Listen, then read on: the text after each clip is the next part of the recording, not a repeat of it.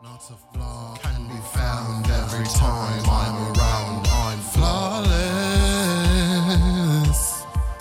Welcome to Smize Queens, the #1 America's Next Top Model recap podcast. We are starring for the very beginning and slowly devolving into insanity from there. My name's Drew Haskins. And I'm Nick Vistanik, and this show is very important to me. I haven't watched it per se from the very beginning. We were about 8 years old when that first came out, but I spent many a childhood sick day marathoning the show. Probably started around cycle 11 and have watched every season multiple times. Super important to me, and I introduced it to you eventually, and we felt that this was just one of those important shows that we wish we had a viewership guideline almost to. It's one of those great nostalgia watches, even so much so that I took a really great critical theory class in college on reality TV, and America's Next Top Model was my kind of final paper. So I'll definitely come from a more academic standpoint. And I'm definitely coming to this show from a dumb bitch who loves reality TV standpoint. As Nick said, I'm definitely a late comer to the show. I didn't start watching until 2017, more or less. Started with Cycle 3, which is, I mean, just an incredible season of television, and I was totally hooked from there. And it is wild to me, but also a testament to how greatly this show knows what it is, that it has been able to endure for 24 cycles and counting. And a lot of that is due to the charisma of Tyra Banks herself. Yeah, Tyra was really one of the first reality TV gurus, if you will. We later have Tim Gunn, RuPaul, Padma Lakshmi. But we're gonna recap, all the way back to cycle 1 today. Yeah.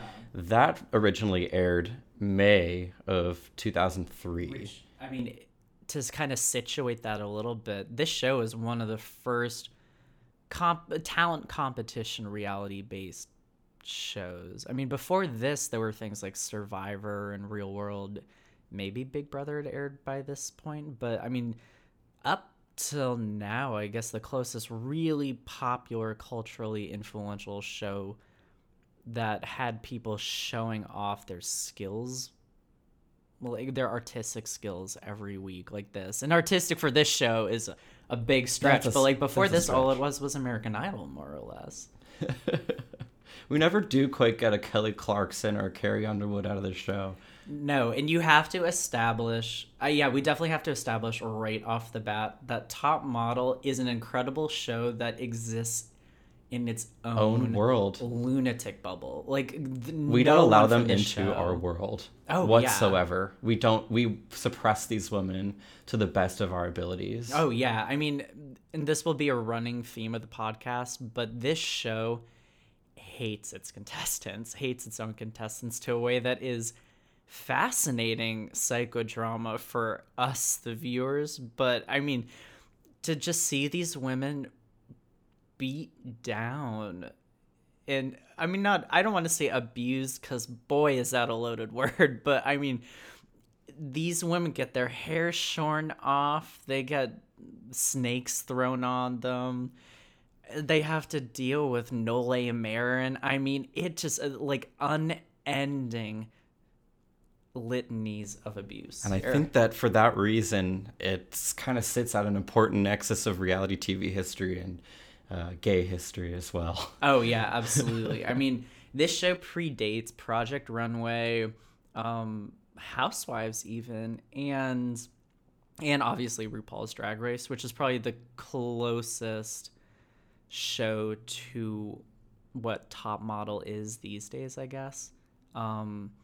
Like, in terms of just a really aesthetics-based competition show that nonetheless has these completely untalented people who do way too many things at once. Like, only on a show like Top Model are you going to have to learn how to booty tooch, but also take improv comedy classes in the middle of each season. I think some of the most compelling parts about this show are that it's really meant to be cast completely on looks. Oh, yeah. And I have to wonder if personality is taken into account at all. Oh, yeah. I mean, this is as good time to get into sort of the meat of this season. But a lot of the reason that this first season was such a big explosive hit was because you had these beautiful women who are also incredibly personable and fulfill a lot of the kind of reality TV character archetypes that we're going to see both on this show going forward and also just in general. I mean, it's a really well cast first season. Oh yeah, I kind of interested how that very initial casting call went out, but they do the casting episode on this season very intimately. Oh yeah. They only cast originally 8 girls, and they don't show a lot of the other competition. I mean, we do get overly confident Justine in this episode, which, by the way, is brought to us by the letter W. Yeah. W for us liking it wet. Yeah, I mean, definitely the only person who seems like they're very aware that they are on a TV show during this casting special is Justine, who comes in incredibly hot, trash talking the other girls, saying that they're ugly, saying that her mother validates her a lot, which, I mean, if you have to say it, like, maybe we're not. She checks herself by saying this validation happens over the phone. Mm-hmm. I think she might have been abandoned along the way. There's some estrangement going on. There's some there. estrangement things. And it's interesting to see how in future episodes this casting special becomes a crazy production of sorts, with themed episodes like Cycle 10 Spaceship, Miss J's School for Girls.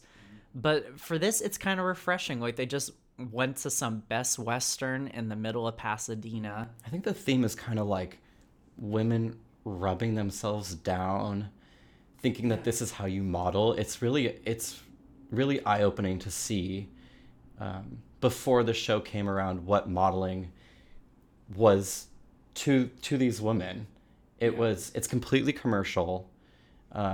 No sense until much later seasons, when we get, to seasons 15 and upward, where we get actual high fashion. Oh yeah.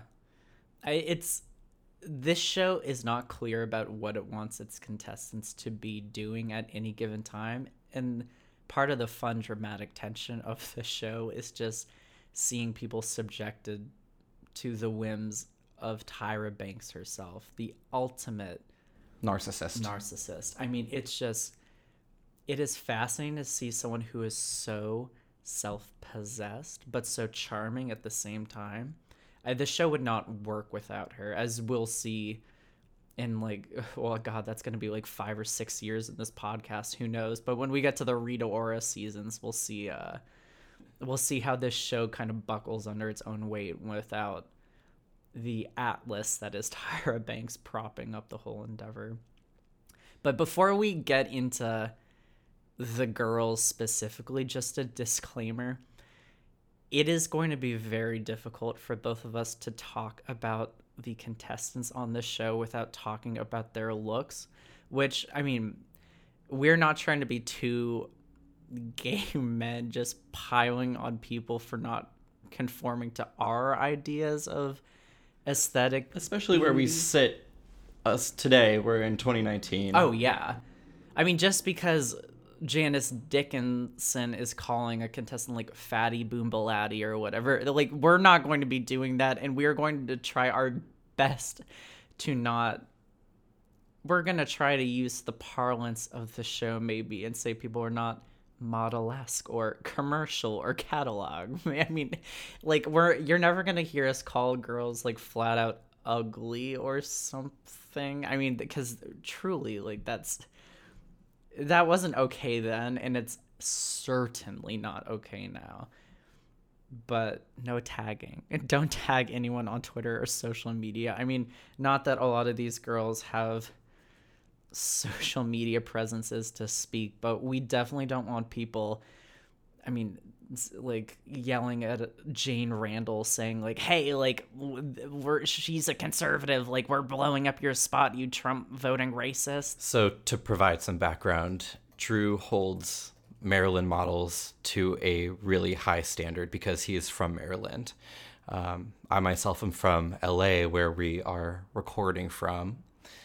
And I went to school in Chicago, so I definitely will show mad love to all the Chicago girls. And boy, do we have a lot of Chicago We have a girls lot in of this them. season. And they really have thick accents. It was really a comfort watch in more ways than one for me. Let's get into the contestants themselves. So at this casting episode, we are treated and fully introduced to 8 girls who are going to make it to New York, where the bulk of the show takes place. We have one Chicago girl in Miss Adrian. Everyone this season's calling each other Miss. Yep. That's the titling convention. And another kind of titling convention that gets established that we should mention, the title of this episode of the podcast is called The Boys Who Start a Podcast. Because that's us. That's us. That's Yeah. me. Hey. Hey. Hello. Hello. Every episode of the show for a certain amount of years here, they'll start out with the girl who, generally pointing to someone in an episode who makes a scene in one way or the other. But everybody on cycle 1 gets called Miss, so that's going to be the convention here. So Miss Adrian, the thickest of all the 3 Chicago girls, accent-wise and foot-wise, I guess. She refers to her large bass.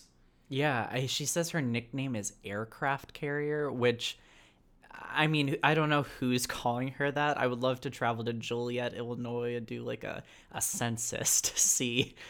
I know what Joliet people are well, doing. too, by the way. I mean, I'm sure there's a lot of razzing and name-calling out there, but there's certainly no cow-tipping. No, I don't know what she's talking about. I mean, Joliet is definitely the boonies, but I mean, she's making it sound like she grew up in the middle of a cornfield, where Joliet's basically all factories, probably. I think, right? It's like Gary.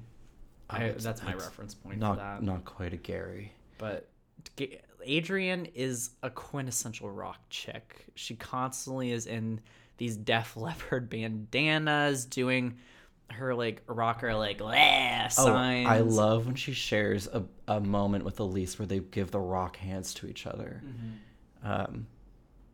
The 2 kind of counterculture girls, and she's just a real individual, and her sleepy energy is still pretty intoxicating though. Like, she's very naturally funny, very sweet, kind of right off the bat, and the rock chick affectation definitely sets her apart from the other girls. Yes.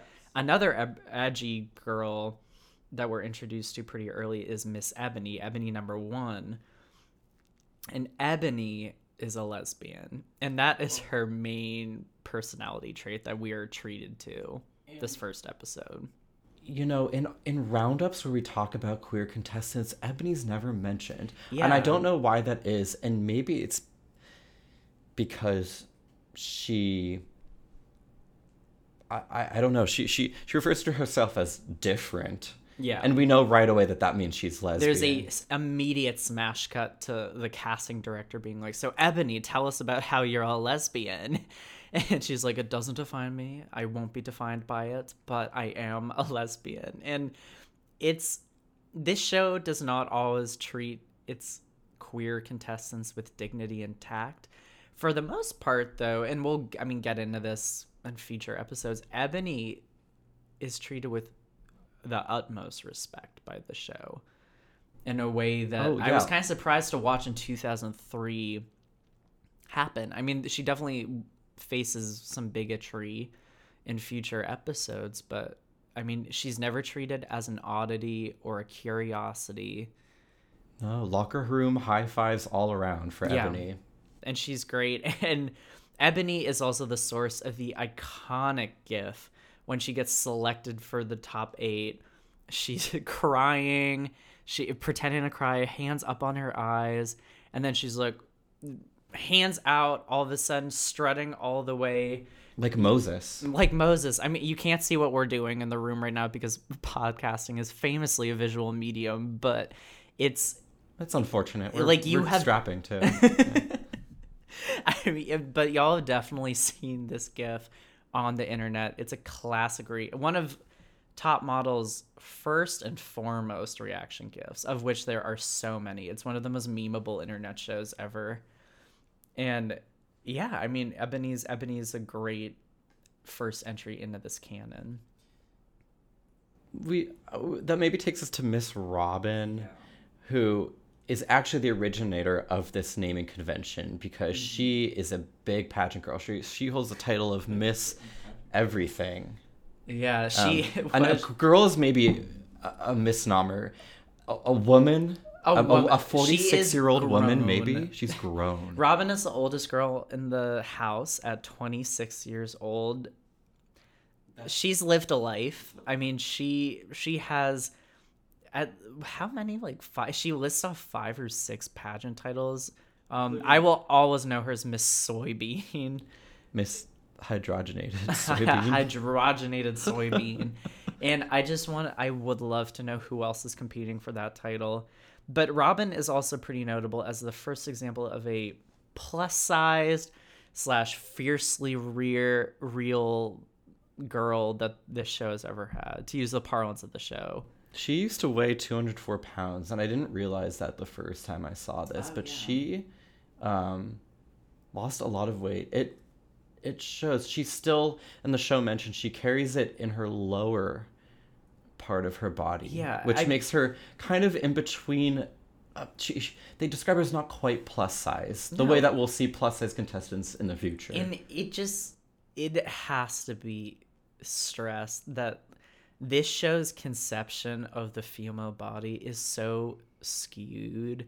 Like, in no real world sense would Robin be considered plus size, maybe. And I mean, she's not Kate Moss thin, but Robin, that kind of figure is so in vogue today. I mean, now that we're in kind of a thick booty first culture, I mean, Robin is hot.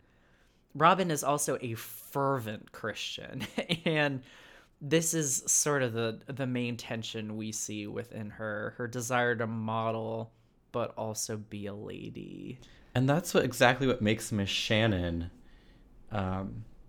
almost not memorable for her conservatism, because she shares that with other people in the house, and so she doesn't really stand out in that way, whereas in other seasons she might, because there's an entire room of people, the Milan room, which is the room that all shares Bible study and whatnot. There's really nothing else to Shannon beside that she's a virgin. She's a virgin. She's 18. really young. She's the youngest 18. girl in the house. And just 8 years prior, at the age of 10, she was saved. Hallelujah. She was saved. And there's really nothing else to say. I mean, she looks like every Sports Illustrated model you've ever seen, like some unholy hybrid between Marissa Miller, Hillary Rhoda, Nina Ogdahl, like everyone you've seen, that's Shannon. And she's gorgeous. She's kind of the all-American girl that we'll see. But yeah, not much else to her. Another all-American girl in the cast is Miss Katie, a Glenview goddess. A Glenview goddess, and one of my comfortable girls, if you will. Another Chicago queen. Chicago girl, another suburb girl. I love her also as well because she only eats chicken breast. Famously, that's my diet too. Yeah. I've cut my meat down to chicken breast and crab, actually. I can't explain that. I mean, it defies reason, but she She's also very environmentally conscious. Like, suck it, Al Gore. Like, she was inconvenient truthing way before he was. And she is still to this day. Oh, yeah. She really carried her through line on the show. She's introduced to us by saying she just saved 5 polar bears. I think we've all adopted a like jaguar cub in our time and like named a star after us. I think we all have. But I really love that she to provide like koala chlamydia treatment or something. Yeah. Like, we've all done our share. But she feels so special that she donated like $50 to save the polar bears, and I'm happy for her. I'm happy for her too. Right off the bat, unfortunately, she's pigeonholed as the Maxim girl, the Playboy girl, which is basically this show's roundabout way of saying like, what a hooch. Like, Katie is very conventionally hot, kind of bodacious lady, and who I think the judges already right off the bat find her a little commercial. Yeah, and she'll be later upheaved by another Illinoisan in Cycle 16, Monique Weingart, who is kind of the ne plus ultra of this form. Like, she's like the Ivy sword. Katie walked so that Monique could run. Yeah, exactly.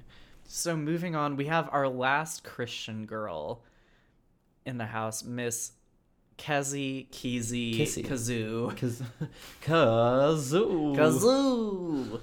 Yeah, so it's spelled Kesse. No one says this name on the show the same way twice. I'm gonna say Kessie. I'm gonna say Kizzy.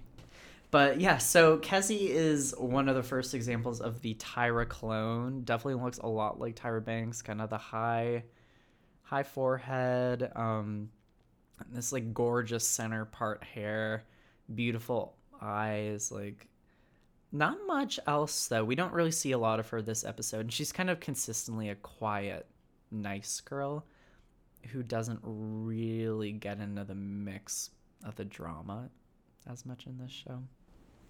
Unlike Elise. Who's really the center point. Miss Elise, rather. Boy, just the breakout star, I think, of this season. Albuquerque's finest. And I should mention that I lived for a little bit in Albuquerque as well.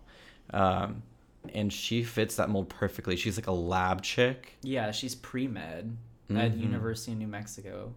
I don't believe there's any other New Mexico girls have ever on the show but after 24 who could live full up seasons. to Elise? I mean, she's kind of the first awkward girl. Meta from the very start. Yeah. And like a militant atheist. In her own words, militant. There's never been another contestant like Elise. I mean, she's immediately so skeptical of the competition, her ability of herself as a model, God. I don't know who she believes in less, herself or God. Yeah. She's militantly anti-Elise. Yeah, militantly anti the other girls. I mean, she exits her casting interview saying that she's not confident at all and that she's absolutely out, delivered in this deadpan stare to the camera. I mean, it's like April Ludgate-esque.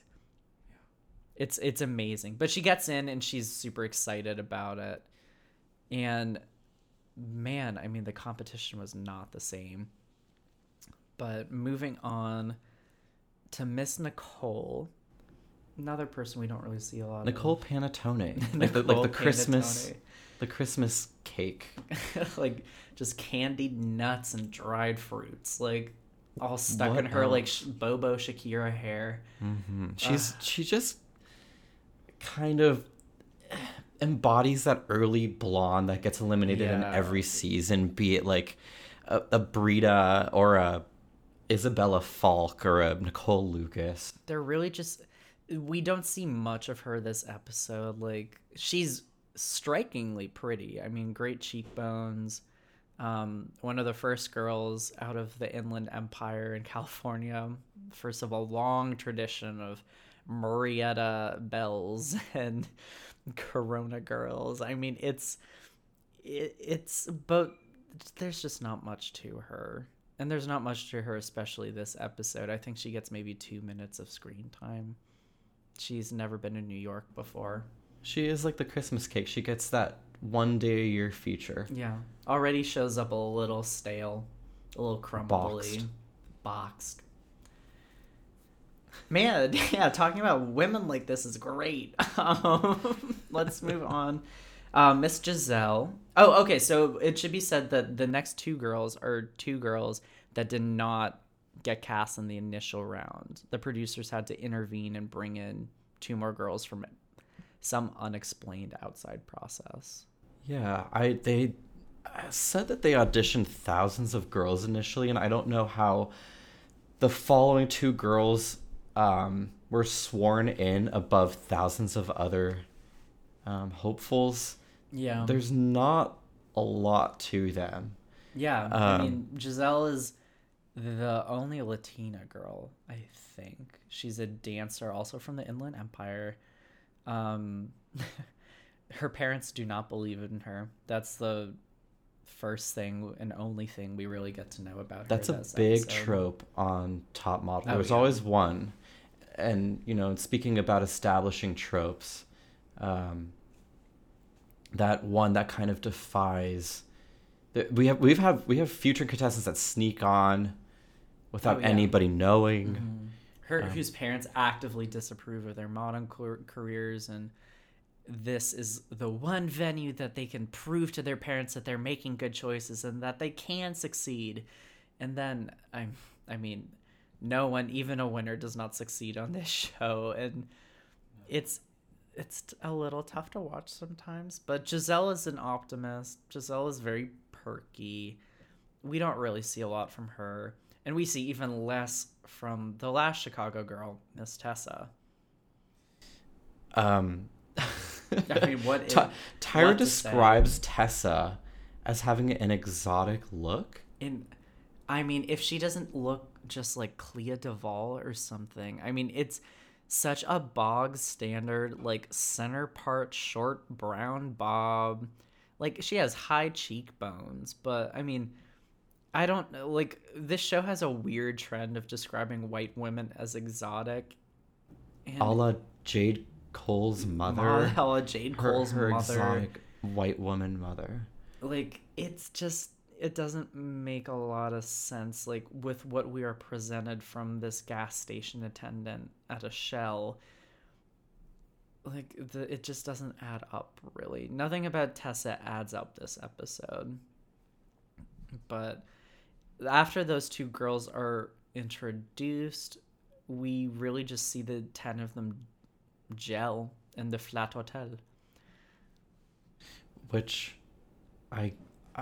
Ebony describes as having some kind of feng shui. I don't think that the decorators there intended for that at all. No, There's like a big shag wall, which can be Yeah. described as anything but feng shui It's friendly. actively discordant. I mean, the last thing I want from a wall in my house is fuzz leaking out of it. It looks insane. But it's this huge penthouse suite in the Flat Hotel, and every room is named after a fashion capital of the world. So we have Tokyo. We have Miami. We have Milan. Yeah, noted fashion capital, Miami. Wearing my, like, monokini there. Milan, and what's the last one? Oh, it's Paris, of course. So, like, the big one. The big one. The big one of the season. So the girls are just having fun. They meet their trainer for a little bit. They just kind of hang out, and they all go to the Palm Restaurant in New York City for dinner, where Elise is, to quote her, dragged out of the atheism closet. Yeah. Didn't take long, but I guess who hasn't been dragged out of the closet at the Palm? Yeah, I mean, over like a rich porterhouse.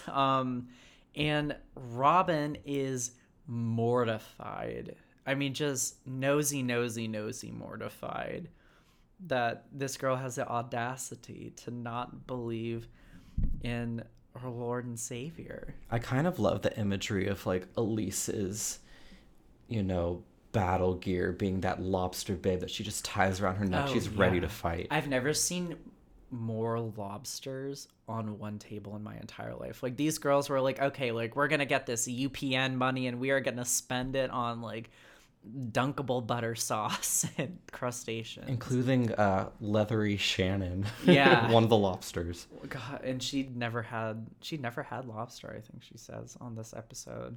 One of them does. Maybe it was Tessa, actually. But yeah, I mean, the show is very quick to point out that these girls are not worldly. They're rubes. Like, just rubes. And one of the ways in which the show weirdly goes out of its way to paint its contestants as unsophisticated is the montage of waxing that we are presented with. Oh my gosh. And Robin, I can only imagine like her ingrowns. Yeah, I mean, she says that she's the only two people who have ever been down there are herself and her gynecologist. Gynecologist. Oh my god. We're gay. Sorry. Her gynecologist. And that is even then, 46 she's like, years of bush down there. That is 2 terms of bush. 2 terms of Two bush. terms of bush. I mean, that's kind of the big narrative there. I mean, we're just presented with Robin harumphing. Robin is always harumphing, and Giselle is squealing every time the wax comes off, and that's supposed to paint her as annoying. But honestly, if I was getting waxed down there, I mean, I would be squealing like a piglet. I've been waxed. AMA. I have no questions. So that's kind of the end of that day. I mean, they do lobsters and waxing, which, I mean, for some people is a spa day. For these girls, it's hell. But the hell of this episode is yet to come. The photo shoot is, I mean, very cruel, even by the standards of this show. Or by the but not by the standards of the real modeling industry, where swimwear photo shoots for spring summer have to be shot early, so they're shot in the fall and winter. But they don't have to be shot outside on a rooftop in like Hell's Kitchen or wherever they are. I don't know. Gosh. And Natalie Walker described it best. Yes, shout out to Natalie. Gay Twitter them, Natalie Walker.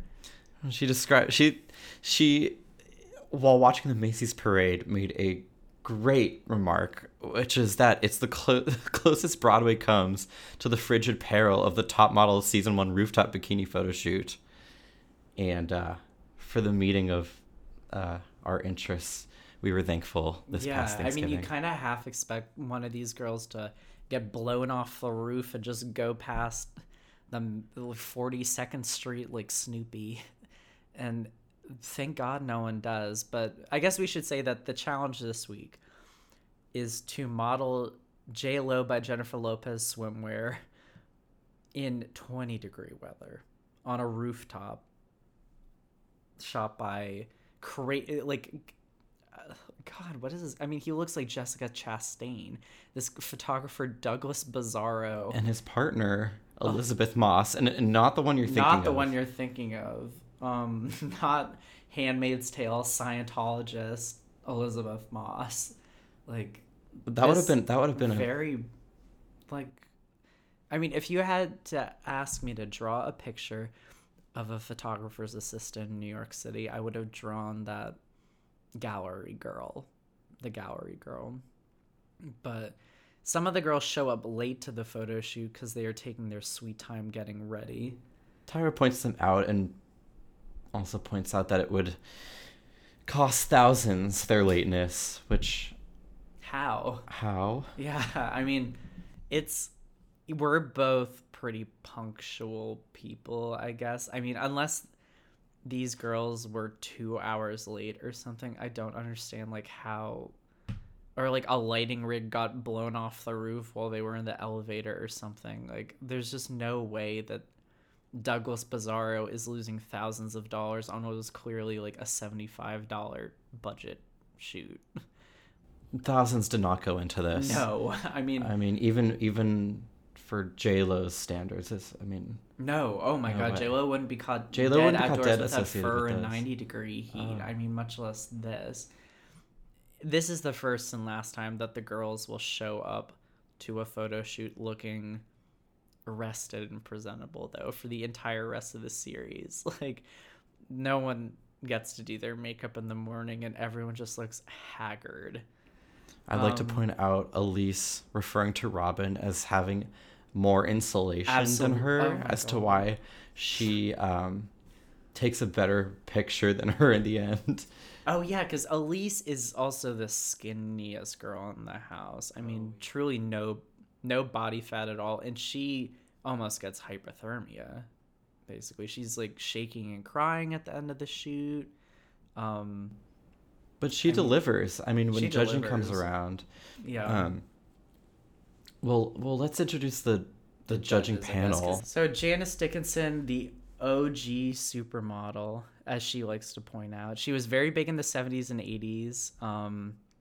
Truly a very influential model, but maybe a little delusional about how important she is in the grand scheme of things. She's definitely the Simon Cowell of this judging panel, for sure. Very harsh, very mean, I think, in a way that when you're critiquing people's looks and aesthetics, it's a little tough to watch in hindsight. I mean, what do you think about that? I don't think anything. Well, like, do you like her? I love her. Just like unapologetically. Yeah. Wow. She definitely makes for good TV. She's very entertaining. She's really the only non-Tyra judge on these early cycles that makes much of an impression at first. We also have Bo Quillian, which Bo sounds like a mathematical unit to me. I don't know yeah. what the fuck a... No, you can say we're cursing on this podcast. We don't know what the fuck a Bo Quillian is. I mean, besides the fashion editor at Mary Claire, and he is just like the human equivalent of a Lacoste polo shirt. Like, not much to him. Very basic, very neutral. We don't get any sense of who or what he is really beyond the title. I mean, he's just very quiet.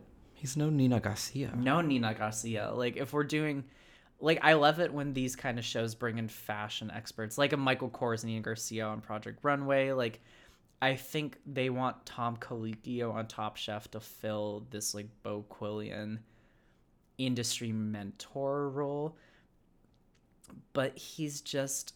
I don't know. He's a big old zero, and he's... Or is he a zero or is he a Bo Quillian? He's a Bo Quillian, and I mean, it could be like he's infinitesimal in the grand scheme of this show. He's a one-season judge, and we do not hear from him again. But this spot on the judging panel, they cycle through a few people before they get to... Well, I guess, is Nigel the one who replaces them? Or no, because I guess Nigel and Nole, and then next season, Eric Nicholson. They all kind of... It's a rotating... Nobody really replaces Kimora. No. So Kimora Lee she's Simmons, got a useless position on the panel, really. Pretty, but useless. which is kind of wild to think in hindsight, because in 2003, Kimora Lee Simmons was a huge sensation. Like, married to Russell Simmons. Like, Baby Fat was a very big clothing line back then. Like, I mean, it's all kind of tacky Paris Hilton-y club wear these days, but I mean, and I don't even know if it's still like a brand that people wear. I don't know anyone who wears Baby Fat these days, but I mean, it was a big cultural signifier back in the day, and I think her being married to Russell Simmons really put her in the public eye. Like, I always forget when I watch a show that she was a judge that first season, but she doesn't add much to the panel either. I think the standout player on the panel is Tyra's cross necklace. Oh, yeah. Actually, everyone in that room has a cross necklace, and I actually don't know at what point those start to disappear, but Tyra doesn't always have that on. No. I don't know who told her to take it off. Maybe it was Bo Quillian. Oh, God, yeah, I hope so. I mean, they are relentless. Like, everyone is in a necklace by the end of the season. It's very 2002. Very 2002. And this, I mean, so that you have all these people, two people who are absolute zeros in Bo and Kimura, and then Tyra and Janice. And then the guest judge for this episode is Douglas Bizarro and his flowing locks. Like, I mean, they get longer almost by the time he goes to judging. Like, he is fully transformed into the princess from Brave. Presto Changeo. Brave. Douglas Presto Bizarro. Changeo. So 5 people all knocking knees at like a The fold-out smallest table. fold-out table. Oh, yeah. Oh, no Like, budget. Did we mention for the season? No budget. I mean, the lens looks like it's been smeared with Vaseline. Like, a lot of the confessionals for the girls they have this like senior portrait background, like, you know, like that gradient swirl, and you could pick whether you want just like the grayscale, or like if you were really fancy and your parents would let you do it, you could get blue or green or purple or red in the background. Maybe this was just me, actually. This could be Also seems very 2002. also very 2002. My parents would not let me get a colored photograph in the background, but Thankfully, you're so colorful today. so colorful As you stand today. before me. But I had a very grayscale childhood. I'm kidding. I had pretty grayscale, actually. Never mind. So some standouts from the actual photos. Katie, well, we knew she was a hooker always, but, Oh, yeah. but she's hooking that thumb in that bikini strap. I mean, she is pulling it down like the Coppertone girl. Like, it is perilously grazing her nethers. But the judges are quick to be like, well, I guess The hooks. the hooks. But Janice is appalled. But Tyra is Captain Hook. She was graced covers with a hooked bikini as well, so she's quick to on the shut that Sports down. Illustrated. Mhm. But I mean, the Sports Illustrated swimsuit issue is basically just like a version of Maxim that costs $2 more at the gas station. At Tessa's gas station at the Shell. Tessa's gas station. So Kessie's photo is good. I mean, they don't really have much to say about her. She's very shy on panel, like doesn't really say that much, and I think the judges pick up that she seems like she isn't that confident. But Kizzy's photo's a lot better. Yeah. That's the same person. Yeah, Kissy. Oh yeah. Kissy. How could we forget? How could we forget? Like, My bad. We should just say Kazoo, honestly, like standard naming convention. I don't know. Let's agree to Kazoo. that right now. Kazoo. There we go. Kazoo. Adrian, kind of a weird photo. She's grabbing the heel of her shoe and doing like a crane pose. It's weird. It's really weird. like a bird crane. Yeah, like a bird crane. Oh, okay. I thought maybe it was like a crane to lift cargo onto her aircraft carrier.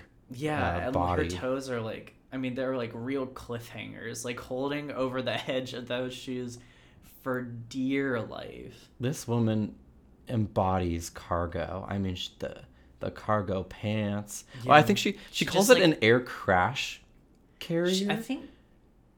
Yeah, maybe Yeah, she does, which makes me think like, she has never been to the seaside. Like, she's never. Well, we had large ships out on Lake Michigan. I guess That almost that's was like true. an ocean. It's one of the Great Lakes, famously. Oh yeah, but you know she's one of those girls that like goes down to Myrtle Beach and it looks like freaking Santorini to her. Yeah. Bora Bora. But yeah, I mean, that photo's not really much to write home about. The judges have nothing but raves for Nicole Panettone, though, in her 15 seconds of screen time towards the end of this episode. They love her. She doesn't get to say anything, but the judges think that she has a great body for swimsuit. The posing's good. She has very intense eyes. I mean, it's just kind of like, it's tough to really stand out in this shoot, I think. But she did. Ebony looks too athletic. Giselle is exotic and has a mole. Yeah. Which they don't. Her third eye. Her third in a eye. way. It's not even a big mole. It's just like a. I mean, it's not even big enough to be considered like a beauty mark. It's like a little. Like, it's like. If I didn't know it was a mole, I'd be like, what's that? Like, what's on your face? Like, get it off. But, I don't know. They say Shannon gives you smart and sexy. Just kind of very. I mean, she's a Sports Illustrated model. Like, of course she's gonna do well on this. Well, that's awfully nice because I feel like a lot of the commentary was not so nice, and they're talking about the girls as if they aren't standing right in front of them. Like they're talking about them like they're a third party in a weird way. There's in future seasons we get like an aside. You know, they have a panel after the presentational judging. Yeah. They do call Shannon leathery to her face because she tans a lot. Like, where's she tanning in Ohio? Like, I didn't think they had like actual tanning beds in the American Midwest. Well, see, that's where you're wrong again, because, you know, Lake Michigan has aircraft carriers and Lake Erie has beaches, albeit the water there catches on fire because of the like Cuyahoga River dump from all the like refineries. Truly color me shocked that there is sunlight. I think the leathery effect of her comes from the like flames of the refineries. Yeah. It's like just forged in fire. And then God, Tessa's weird belted photo. She is like folded over in this picture. It's like this like what even is this swimsuit? It's like two shoelaces like that are not connected to the like the where is it called, like the bikini bottom. Yeah. Oh, bikini bottom, we pledge our hearts to you. It's just like, I don't know, it's like a skin belt. Like, I don't know what to call it. It's like J-Lo by Jennifer Lopez. Who is that serial killer that made the belts out of human skin? Oh God, Ed Gein. I only know that because of My Favorite Murder. Sorry guys. Was he based out of Chicago? He's that was Wisconsin. I hate that I know that. But it's all the same. Yeah, he's Chicago metropolitan area. And it is like this like flesh colored suit too. It's like a very like taupe, just kind of icky. I don't know. None of these swimsuits were very attractive. Sorry, Jennifer Lopez. It made Robin look like a butternut squash. Oh yeah, I mean, but they also put her in this like quarter sarong kind of thing, like just like got a tablecloth from Party City and like tucked it around her waist. Like, I don't know if I think that might have been her choice to do that, because in the next episode we'll see that she is pretty self-conscious about her curves. Right. I mean, on behalf of Janice, really, who wants to send all of these girls home by the end of the judging. Oh yeah, I mean, truly, she says everyone is out, like, just has nothing but negative things to say, even to the girls that she was like more positive about. And that is kind of my problem with Janice. I think she just seems like she is being mean for mean's sake, though she is very funny when she says that Katie looks like the porn sticker on the side of a phone booth. Which, like, incredible stuff. Well, lucky for us, you know, in spite of Janice's comments, the call-out order really is irrelevant. Oh, yeah. This season, in future seasons, we'll figure out, you know, who gets top photo. So I feel like it's kind of like up to us to determine who really gets best photo. There's no reason Shannon should be last selected. I think she had the best photo of the day, possibly. Yeah, she was. I agree with that. I thought Shannon definitely has really the persona, vibe, and look to do this kind of swimsuit photo, especially. And I thought she looked great. She looked vivacious. She looked very athletic. I think the other girls didn't do a good job of making it look like summer, because it wasn't. I mean, it was 20 degrees in like February or whenever. But Shannon's natural tan skin, like the blonde hair, I think beach. And she looked so good. Yeah, I agree. But I don't know. I couldn't tell you why she was the bottom two. No, on the opposite shore, on the opposite Great Lake, we have Tessa. Tessa leaves us this episode, and Adrian really just lost her smoking buddy. That's really what's at stake here. We didn't lose much else. No, I mean, we lost, like, just like someone who took a photo shaped like a paperclip. Like, nothing really integral. But Adrian shouldn't be smoking in the first place, so you know what? Maybe this was God's plan all along. Well, we kind of get that Go With the Angels music at the send-off. That kind of sounds like the Bobo landslide to Nicole Panettone's Bobo Shakira. Yeah, I mean, it sounds like a real song in a way that, I mean, I'm sure it isn't. I'm sure it was just some like the son of the casting director was like, "Oh yeah, I have a guitar. Like I can whip something up for you really quickly." It was definitely recorded by one of those boys that whips out a guitar at like the parties and starts playing and makes you gather around. I know 2 Yellow Card songs. Like I can really get into this for people. But it's not an auspicious end of the episode, and Tessa didn't really have a career. Can you imagine being the first ever eliminated contestant on Top Model? Oh yeah. I mean, she's so far down, like in the archives. Who? No one knows. No one has on the Rolodex. I mean, she modeled afterward for Noah Kalina and Joey Quintero. Noted fashion designers Noah Kalina and Joey Quintero. And you know what? Maybe she's back at that shell. We're going to take a quick break, and when we come back, we'll dive into the next episode.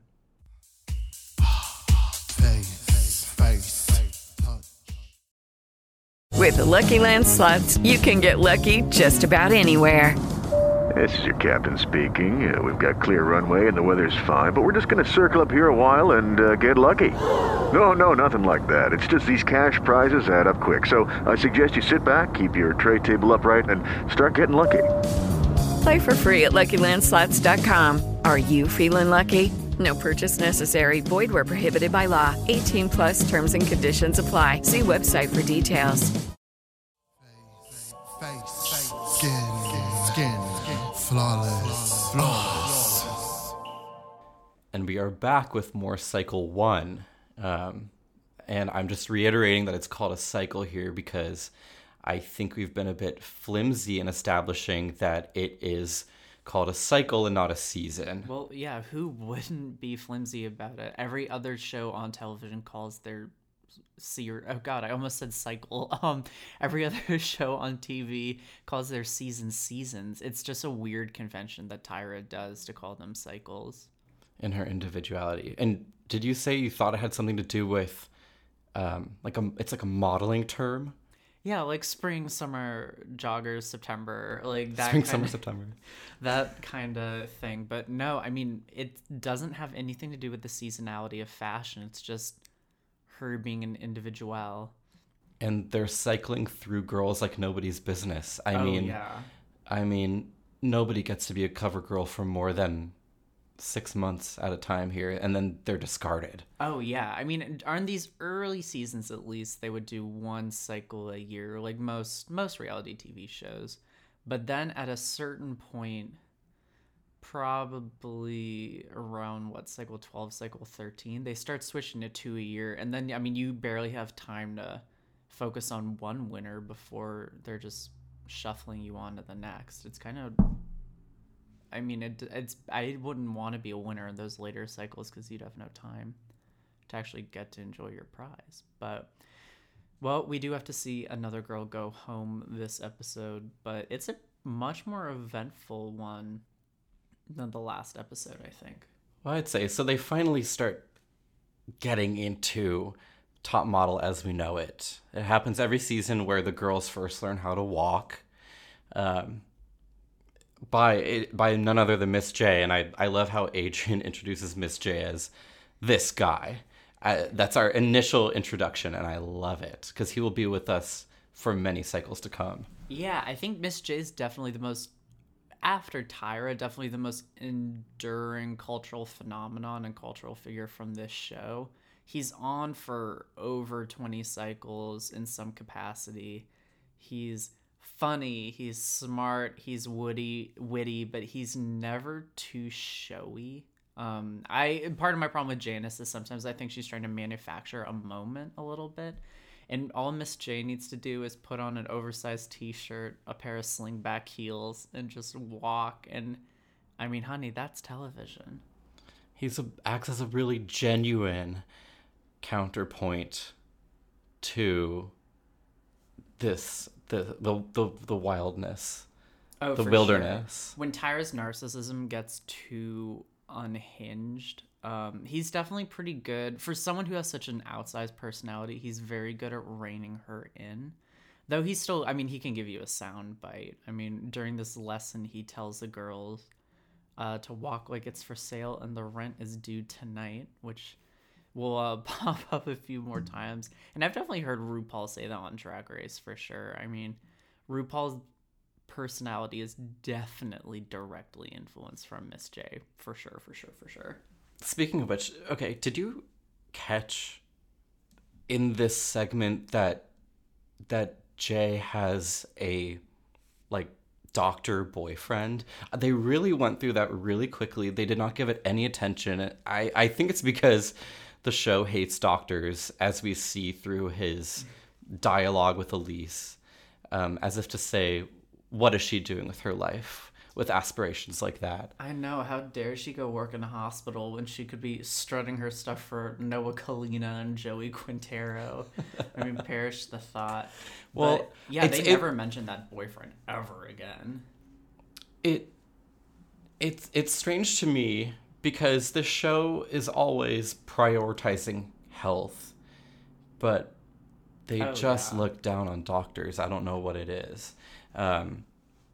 And they also look down on Elise in general regarding her health, because when they go to the pizza parlor in the next segment, you know, she's pointed out for eating oatmeal at the pizza parlor. I don't know what kind of pizza place in New York provides that. I mean, that sounds like some LA shit. I know. I mean, this is kind of this segment's definitely the first scale of Elise's full meltdown that she has this episode. It's because she's running on oatmeal. Running on fumes. All the girls are starting to talk behind her back about the possibly having disordered eating, which is definitely, I mean, obviously a sensitive subject for a lot of women, and I think most people don't want the discourse around their eating disorder or their eating habits play out on national television. So yeah, I mean, that kind of sets her off a little bit. She's all in her feelings. In her feelings this episode. With that, eliminate me, I dare you. Yeah, second episode in a row that she just is either willfully ignorant to how well she can do as a model, or just willfully questioning the bounds of this universe that she's entered into. she just wants out, it seems like. But she always has the best quips, maybe next to Miss J. Well, yeah, because she's genuinely a smart person, which is a rarity on this show. I mean, no offense, but I mean, she's witty and quick in a way that there really aren't that many girls who actually do that. Like, it's kind of fun to watch. It takes smarts, but I also think it takes a certain amount of reclusiveness. I think she probably has a lot of great sound bites because she locks herself in the confessional room and does not come out. Oh yeah, I mean, she talks about as long as we do, probably on mic here, just rambling. And when you compare that to Adrian, who's basically a concussed Chicago party aunt, or like the annoying people like Giselle, or the catatonic people like Kizzy, like you're not like that. Brilliance really jumps out in comparison to everyone else, for sure. And I love her teenage robot sunglasses on her head. You know what I'm talking about? Like let me say this. She is constantly undermining the show she's on. When Jay gets her up in that school marm, ruffly dress, it jumps right to her saying, I wouldn't be caught dead, wearing that, as if to say that she has an ounce of personal style. I mean, yeah, the swimming goggles on her head that kind of turn her into like a Papillon dog. Yeah. Or like a steampunk Caroline Manzo. She whips out like a giant telescope. Oh, she looks like she worked a straight 12-hour shift at the Los Alamos laboratories. She looks like a real New Mexico girl. So all this kind of leads up into Elise's rant. Incredible rant. One of the most iconic moments of this show, and it's, I mean, truly a blessing we get to talk about this, our first episode. But she's approached with, the foolish is the man passage, and then she goes off with the foolish is the woman that believes in this goddamn tripe. Ooh, and then we're off to the races. I mean, I really don't think I've heard so many bleeps in a sustained monologue on TV. Regarding, like, ever. Giselle, how could anybody feel really that impassioned about Giselle? And she really hits her where it hurts with the, like, your parents must be ashamed of you, because she knows the character. That is the Giselle the parents weren't approving character. She knows how to really undermine that. And she lashes out at people who, like, heretofore we've seen her be friends with. Like, she calls Adrian like a fucking liar or something. No, she called Katie a liar, but she she doesn't like how Adrian quotes Jay and Silent Bob in her ear. Oh yeah, the most 2001 complaint we could have.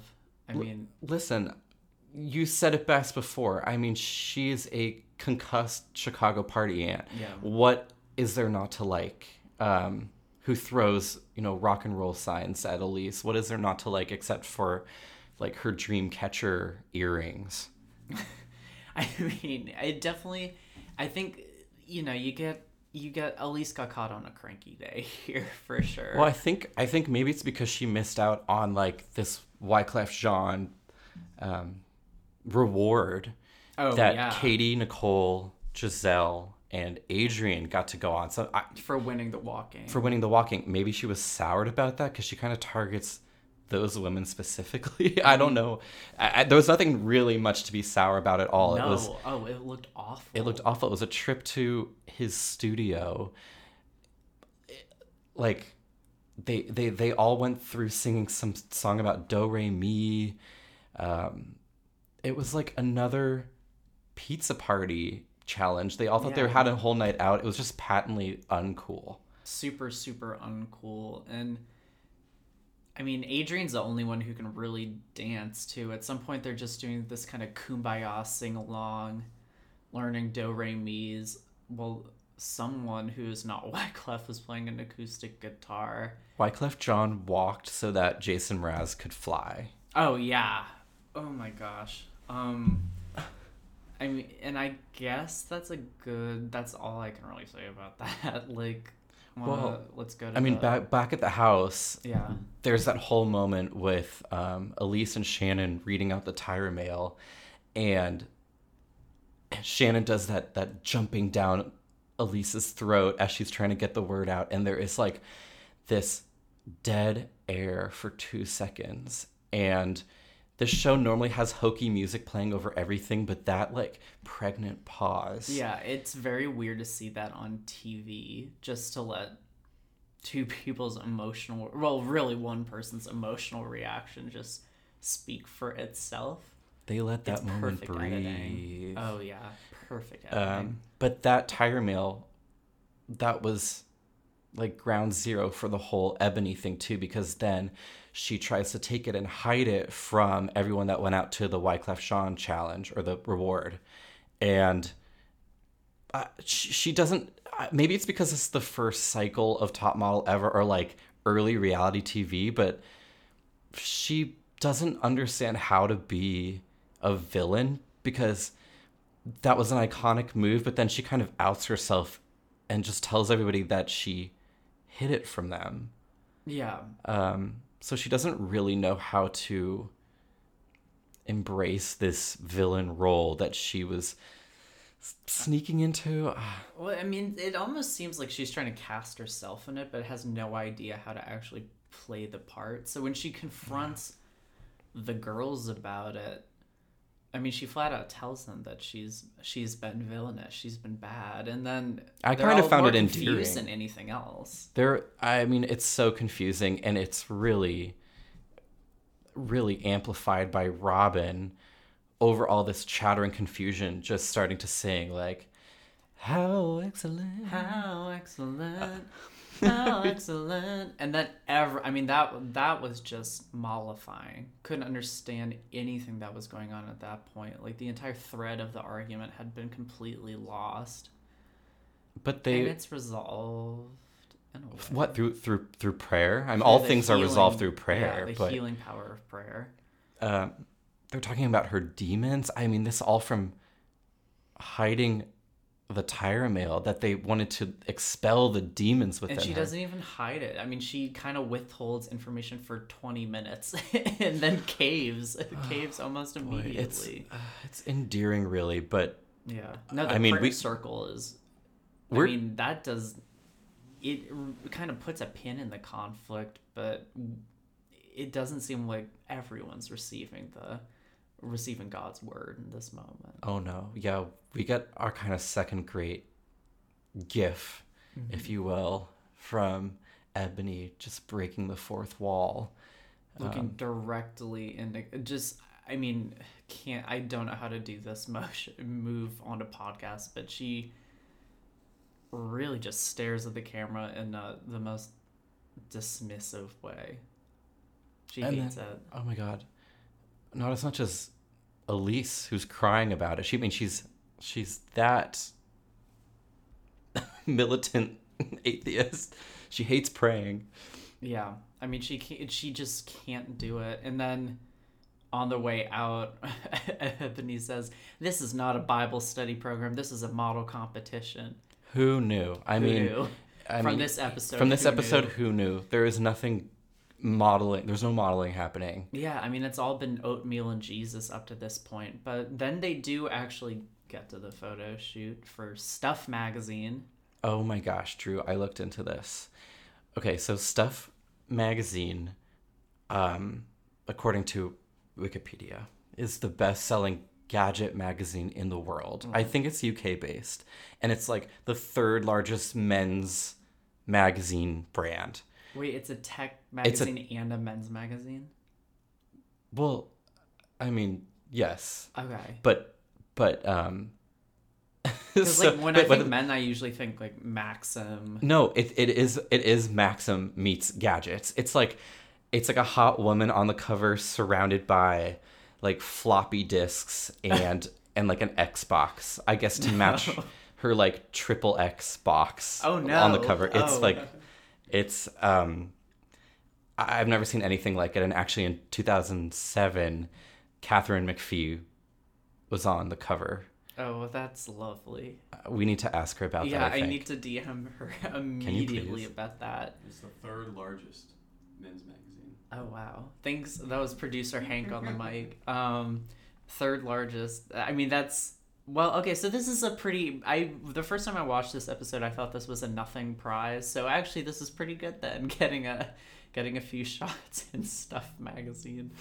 Oh my gosh, that's so funny. I'm surprised they didn't have any like a computer mouse on a boob errantly somewhere here. That's because they will do that in post. They will place a computer mouse on a boob in post. Don't you worry. Well, I'm surprised that our second weirdly named photographer, Barry Hollywood, didn't mention this during the explanation of the challenge, which is really kind of just another standard bikini shoot. Though this time they're in front of some sort of like American Psycho plastic wrap with a little bit of rainfall. Elise calls it silly, and I mean it is silly. It's really silly. I'll go ahead and call it silly too. You found Barry Hollywood hot? Yeah, but like I am also, as a disclaimer, attracted to every man in existence. Just easily swayed by pheromones and advertising, I guess. But also Barry Hollywood like is hot. He was British, Scottish, Welsh. Is he British? Okay, well he must be. It's for Stuff magazine. I don't know. Well, he wasn't hot enough to merit his own like Eastern enchantress music cue, the way Nicole was. Yeah. Another exotic white woman. The most exotic white woman. I mean, there's not much to that actual photo shoot. Yeah, itself, Robin though. cries about her hips again and throws on another yeah. sarong. Just walk around set in because she removes it for the actual like quarter sarong beach towel thing. Kizzy really presents her butt. Yeah, which is in line with what she was saying when she was going through Stuff magazine on the bed earlier, which is that she absolutely would do butt nudity. Yeah. And maybe, just maybe, that sets her apart from Tyra, which Tyra will not be happy to hear. Because I don't know that Tyra has ever done butt nudity. I wouldn't. I mean, I'm not actively seeking it out. If might we have have any to- straight male listeners, please we'll first get help, because I don't know why you would be listening to this. But Well, also, I don't know how many. We might have to take this into our own hands, and, like Yeah. incognito shift Apple end this shit. Oh boy, that hit close to home. Anyway, moving on to the judging. Yeah, everyone's dressed crazily. Again, though I guess this is 03, so I mean, of course, everyone's gonna be dressed like Judy Funny. Yeah, everyone there kind of just looks so outdated, and yet they further outdate Janice. Like she's they call her outdated even for 2003 by calling her like the 70s supermodel or yeah. whatever. I mean, That will be changed. oh, that will not fly ever again. She will be called the first. She will be called the original. Yeah. Which doesn't make sense because they do have Twiggy on the judging panel mere cycles after this. Who's arguably Actually like the first. Well, yeah, definitely. I mean, there are people like Dovima for back in the 40s and 50s too. But I mean, for modern purposes, like I feel like Twiggy is probably like has a pretty good claim on him. But definitely not Janice. I mean, like Janice is 10 years later than all that anyway. But we cannot go without mentioning Bo staring at Tyra's hush while she is standing up. Hush. It's To put it politely. To put it very politely, and Her triple Xbox. her triple Xbox for Stuff magazine. So yeah.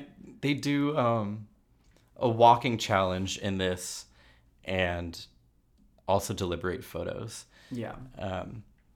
I think Elise's walk they love. Shannon, they're telling her she's catching flies in that mouth. Giselle's too dancer, but I mean that's what's new. That's the only thing that they're gonna say. Besides, she has no confidence. Like this whole. And that her cycle. parents must not be proud. I mean, like her walk is pretty bad. I don't think I'd be proud. So What? rude. But I'm about to be a little bit more rude. You know, they're commenting on Robin's photos, saying that she doesn't look 26. No, dear, she looks 46. I don't know what else to say. Her Donna Summer walk, that outdated Janice. Yeah, I mean it's too pageant. I mean everything about her is too pageant, and I mean you're right. Like she does read old. The photo's not awful though. I think the judges are happy she took her sarong off. Nicole's photo is pretty bad, though. Shannon's photo isn't great. I tend to not like these kinds of photo shoots, obviously, which is why I'm kind of intrigued by Ebony's soft smile, although I question now, knowing what Stuff Magazine is, if it fit the brief at all. Yeah, I think knowing what it is actually makes me like some. Well, now I didn't know going into this episode that what the magazine was, and it definitely recontextualizes what I think about a lot of these photos. Well, now we need like a technological enchantress. I think we maybe will get that in Elise. I mean, yeah, I mean she has a great photo. She has a pretty high fashion look for like what sounds like a wired Maxim, but it's not wired, it is tired. Well, it's kind of surprising that Katie doesn't do better on this challenge in hindsight then, because if this is like the Maxim shoot, yeah, I mean the Maxim girl should be able to excel at this, but she definitely doesn't. Tyra calls her Miss July as though to diss her. Yeah. Well, that's a pretty good diss. I mean, sometimes Tyra insists upon speaking for herself, and I think we're just gonna let her do that in this case. Like, it's kind of tough to top Miss July as a read, but also like a critique at the same time. Well, the ultimate diss is that they send her home. Yeah. There are no saving the polar bears, and there is just no saving Katie. Yeah. And worse yet, the polar bears she probably saved are likely all like drowned now. It really stings. I mean, if the men's magazine girl can't do the men's magazine challenge adequately, then I mean it's probably her time to go. And to be fair, the photo is pretty bad. But for me, my favorite photo was Adrian's, actually. It's a lot better than last week's photo where she was grabbing her heel weirdly. Mm-hmm. She has a very good look for this kind of shoot. And good thing they gave her back-to-back the same damn thing. Yeah. Frankly. She definitely showed a better side of what she was giving in the first photo. Who did you think had the best photo this week? I don't know. I can't get behind any of these simple photo shoots. I mean, it'll pick up later this cycle. I kind of just love that they're complimenting Elise on her looking so soft, and she's like so upset because she wants to be hard. And that I can get behind. Yeah, I mean that's pretty hardcore. Elise is pretty hardcore.